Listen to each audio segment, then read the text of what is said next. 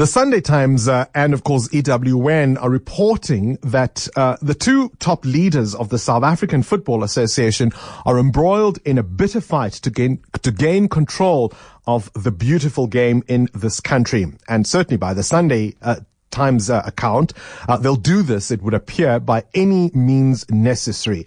The paper says the war is dirty and these men are fighting to the death. The gloves are off.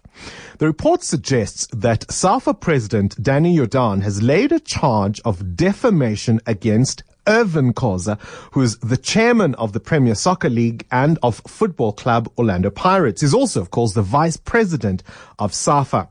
Now, how might Jordaan have been defamed by Khoza? The Jennifer Ferguson rape allegation. It's alleged that it was Khoza who paid for Miss Ferguson to come to South Africa from her current country of residence, Sweden. Ferguson, of course, who is a singer and a former ANC MP, has given several interviews in which she has said Jordaan raped her in a hotel in Port Elizabeth 25 years ago.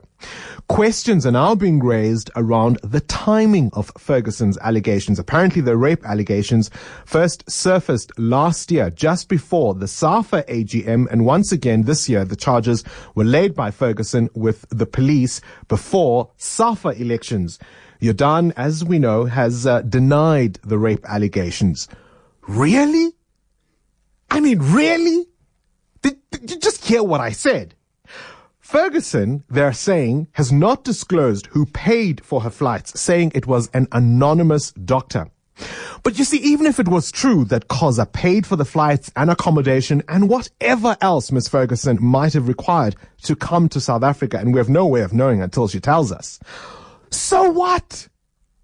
So what? Danny Jordaan remains firmly entrenched in his position as SAFA president. His most recent challenger, Esnobo, has retracted criticism of Jordaan and SAFA and withdrawn his candidacy for the top job after it appeared he was probably going to lose. So whenever those elections do occur, Jordaan is going to be the winner. Of that, there's now no doubt. So how exactly did Ferguson's allegations hurt him? In what way did the football fraternity display any interest in what Ferguson has said? Was there a statement of condemnation, a suspension, a meeting with Ferguson? Any sign? Any sign that she said something? No. The opposite. Last year, SAFA said, in fact, they would support Jordaan. The NEC said they believe everyone is innocent until proven guilty. There was no talk of suspending his involvement in football because of the gravity of the claims against him. There was no talk of giving him space to go and clear his name away from the sport. And we've seen this before.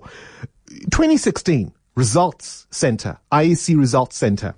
They remember the hashtag Remember Kwezi protests, when they made that announcement to talk about the scourge of gender-based violence. Those protesters were accused of being puppets for Julius Malema and the EFF against Jacob Zuma. Why? Because some of them happened to be EFF members. And so it was said they had been sent, not acting on their own, not on their own agenda or agency, but mere pawns in a political fight by men against each other. Bill Cosby's accusers were said to be after his fortune. This despite an out-of-court settlement for one of them who already had the money when she sued. Others were said to be seeking fame. No one quite remembers their names. I mean, that's how well that worked, right? Constantly, men give explanations of why women come forward to make allegations of rape or sexual assault. Almost always, it's explanations that seek to diminish women as liars, con artists, pawns, weak, mere appendages to the male existence. Let's get this out of the way. Women are not of a man. Yes, I know what Genesis says. I can quote the verse. I can quote the chapter 2. But every day, what do we see in labor wards around the world? It is what becomes men that are taken out of women, not the other way around. The scourge of gender-based violence is not going to be ended until we all, as a society, see women as being fully capable of being in their own right and not there to serve some weird purpose for men. Danny Jordaan denies the alleged incident in 1993. This defamation charge, however, I think, is an assault to all women who've made claims like Ferguson.